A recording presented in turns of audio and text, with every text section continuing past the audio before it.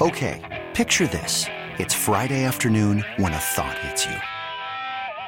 I can waste another weekend doing the same old whatever, or I can conquer it. I can hop into my all-new Hyundai Santa Fe and hit the road.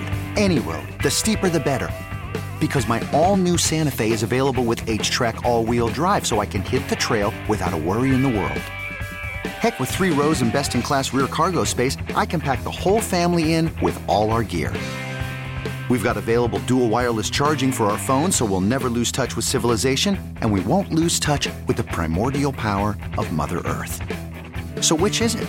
Waste the weekend or do something a little more epic? And conquer it in the all-new Hyundai Santa Fe. Visit HyundaiUSA.com or call 562-314-4603 for more details. Hyundai, there's joy in every journey. Hiring for your small business? If you're not looking for professionals on LinkedIn, you're looking in the wrong place. That's like looking for your car keys in a fish tank. LinkedIn helps you hire professionals you can't find anywhere else, even those who aren't actively searching for a new job but might be open to the perfect role. In a given month, over 70% of LinkedIn users don't even visit other leading job sites. So start looking in the right place. With LinkedIn, you can hire professionals like a professional. Post your free job on linkedin.com/recommend today. Hut, hut. It's time for Matthew Collar. Hut, hut. Hike 1. Matthew Collar joining us here on the John Schuster Call Maker Hotline. Matthew, you tell I'm fired up for some football right now. It was intense. Yeah, I'm ready to go. Oh, man, I'm so intense. I want to play center like Ezekiel Elliott. No, you don't. You get killed just like he did. That was the – hold on. What did you see? What did you think? I got to get this. I know this has nothing to do with anything, but what was your initial reaction when they lined up like that?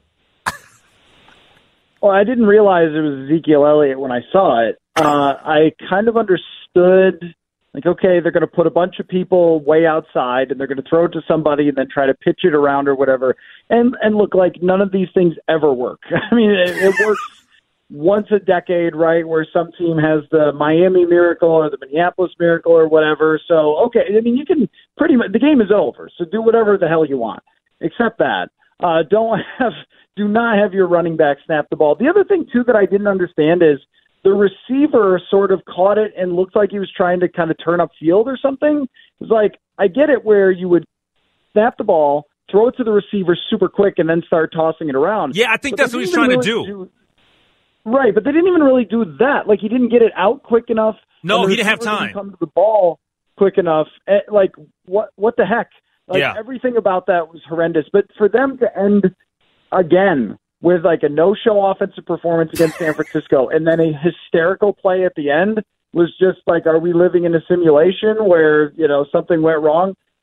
Just what a crazy goofball ending to that game. Well, the way that I viewed that final play, because it was a goofball ending, you're right. But once the receiver caught the ball, I didn't think he tried to turn it up. I thought that he was looking to see who the next pitch person was going to be, and he just didn't have no time. Like, it was a bad idea. And like you just mentioned, it never works anyway, so it doesn't really matter. But I just thought that the whole ordeal was rather funny.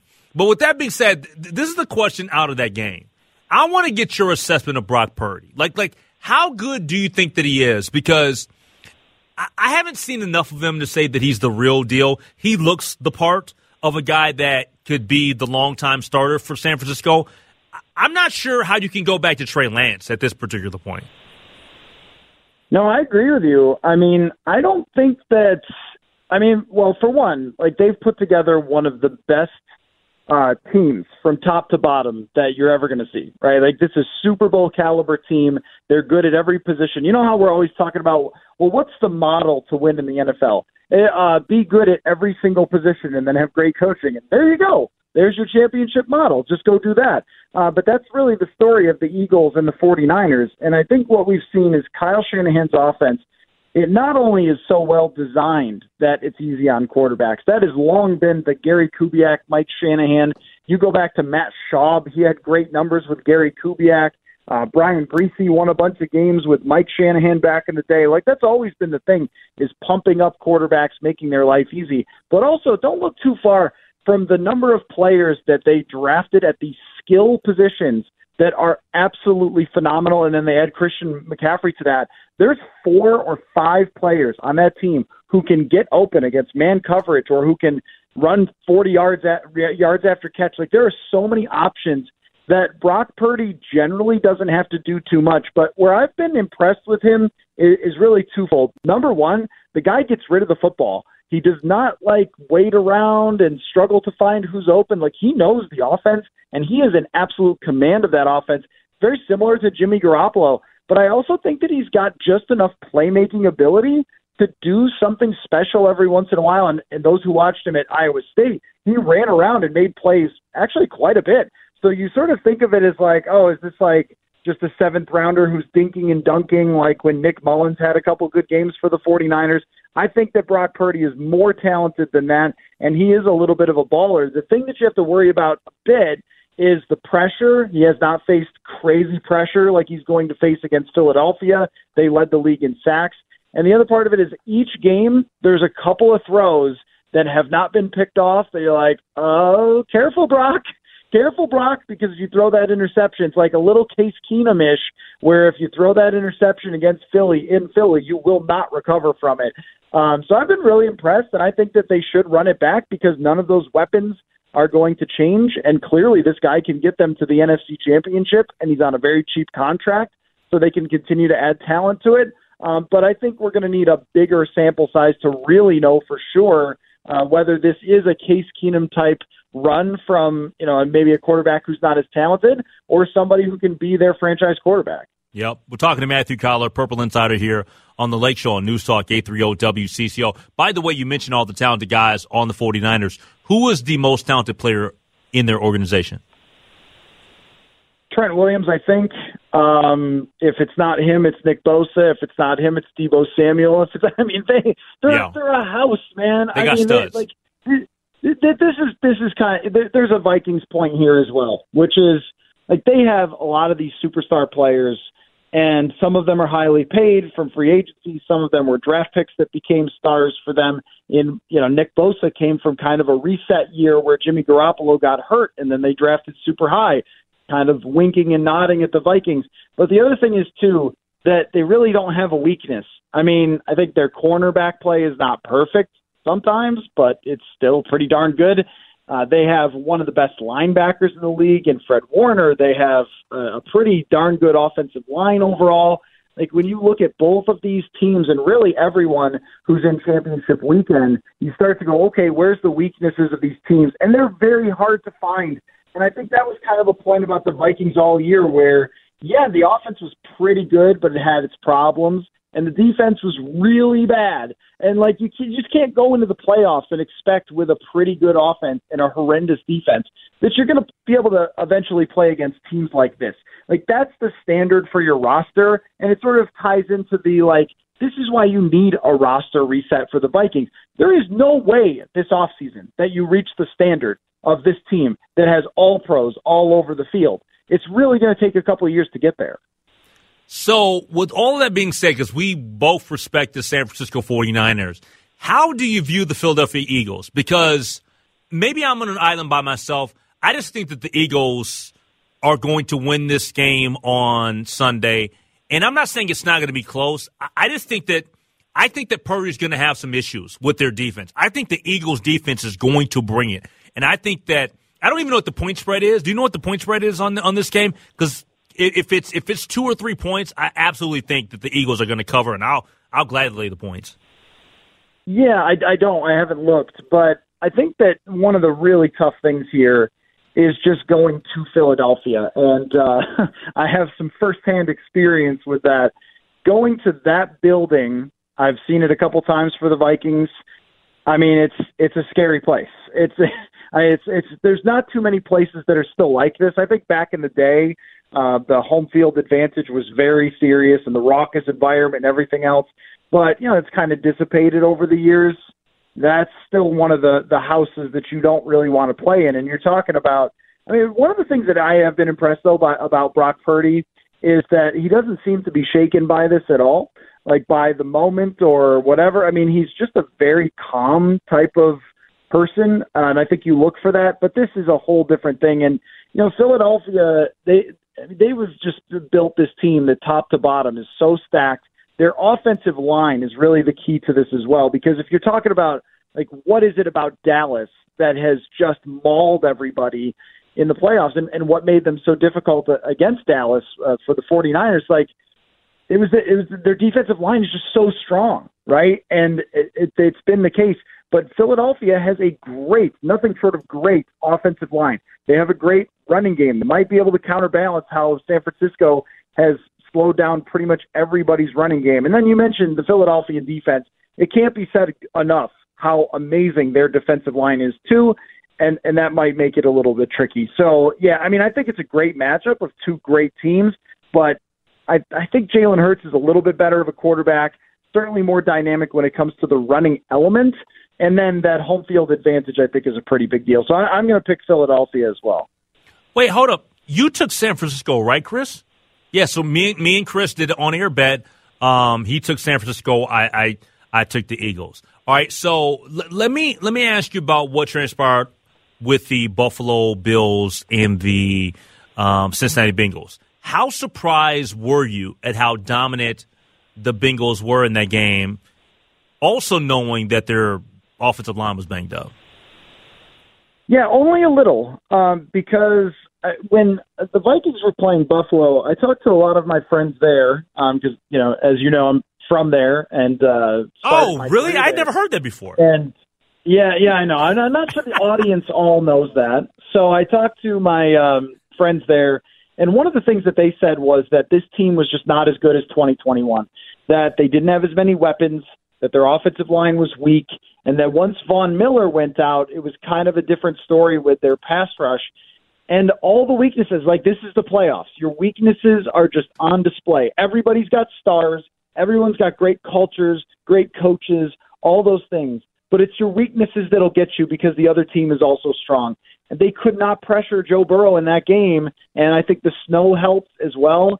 And then on the offensive side, they pretty much have Stephon Diggs and nobody else. Gabe Davis is okay, but he's more like a number 3 wide receiver. Their tight end, who signed a big contract, is just not that good.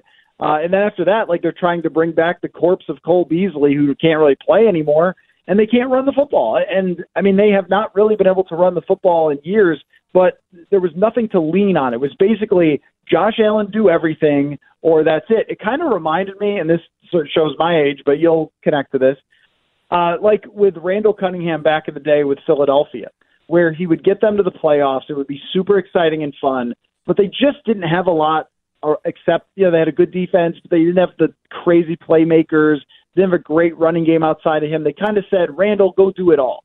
And eventually, someone in the playoffs is going to get you when you ask one player to go do it all. And I think that's what happened to Buffalo, that Cincinnati is just the more complete football team, and both have elite quarterbacks. Well, Kansas City, they defeated Jacksonville, but it came at a price. Clearly, Patrick Mahomes got injured, high ankle sprain in that game. How does your view of the AFC Championship game now kind of mold itself, or how do you view it now, knowing that Mahomes is not going to be 100%? Yeah, I kind of look at it the same way that I have thought of, like, Tom Brady for many years, which is I'll bet against him, Mahomes, like, when he's not, like, playing anymore. I mean, I'm just going to always assume that he's going to find a way, because what he did last week was just astounding.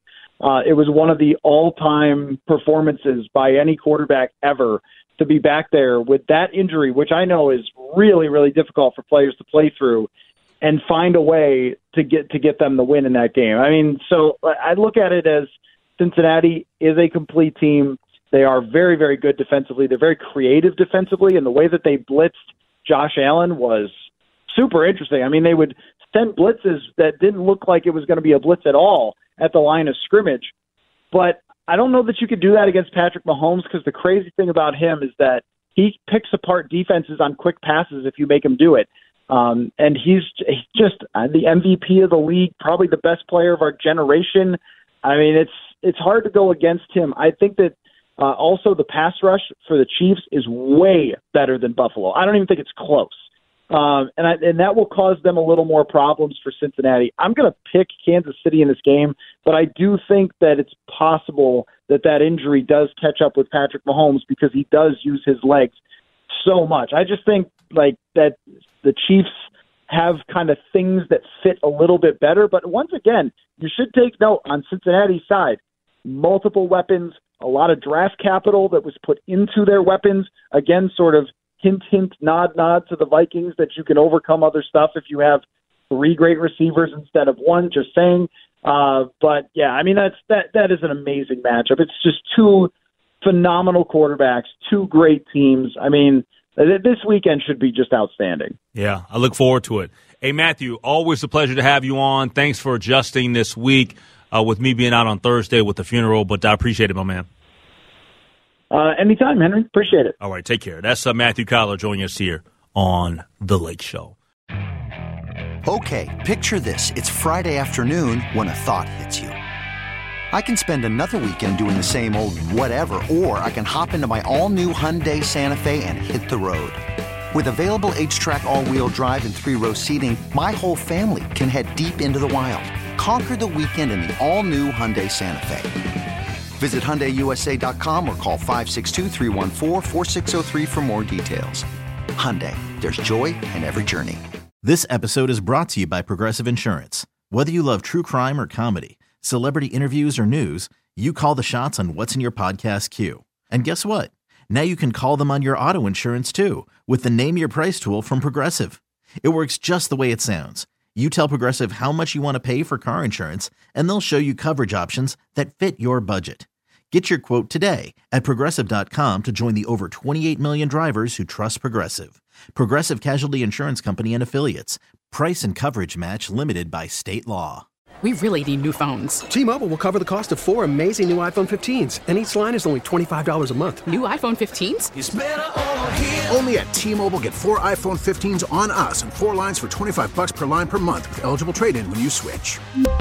Minimum of 4 lines for $25 per line per month with autopay discount using debit or bank account. $5 more per line without autopay, plus taxes and fees. Phone fee at 24 monthly bill credits for well-qualified customers. Contact us before canceling account to continue bill credits or credit stop and balance on required finance agreement due. $35 per line connection charge applies. See T-Mobile.com.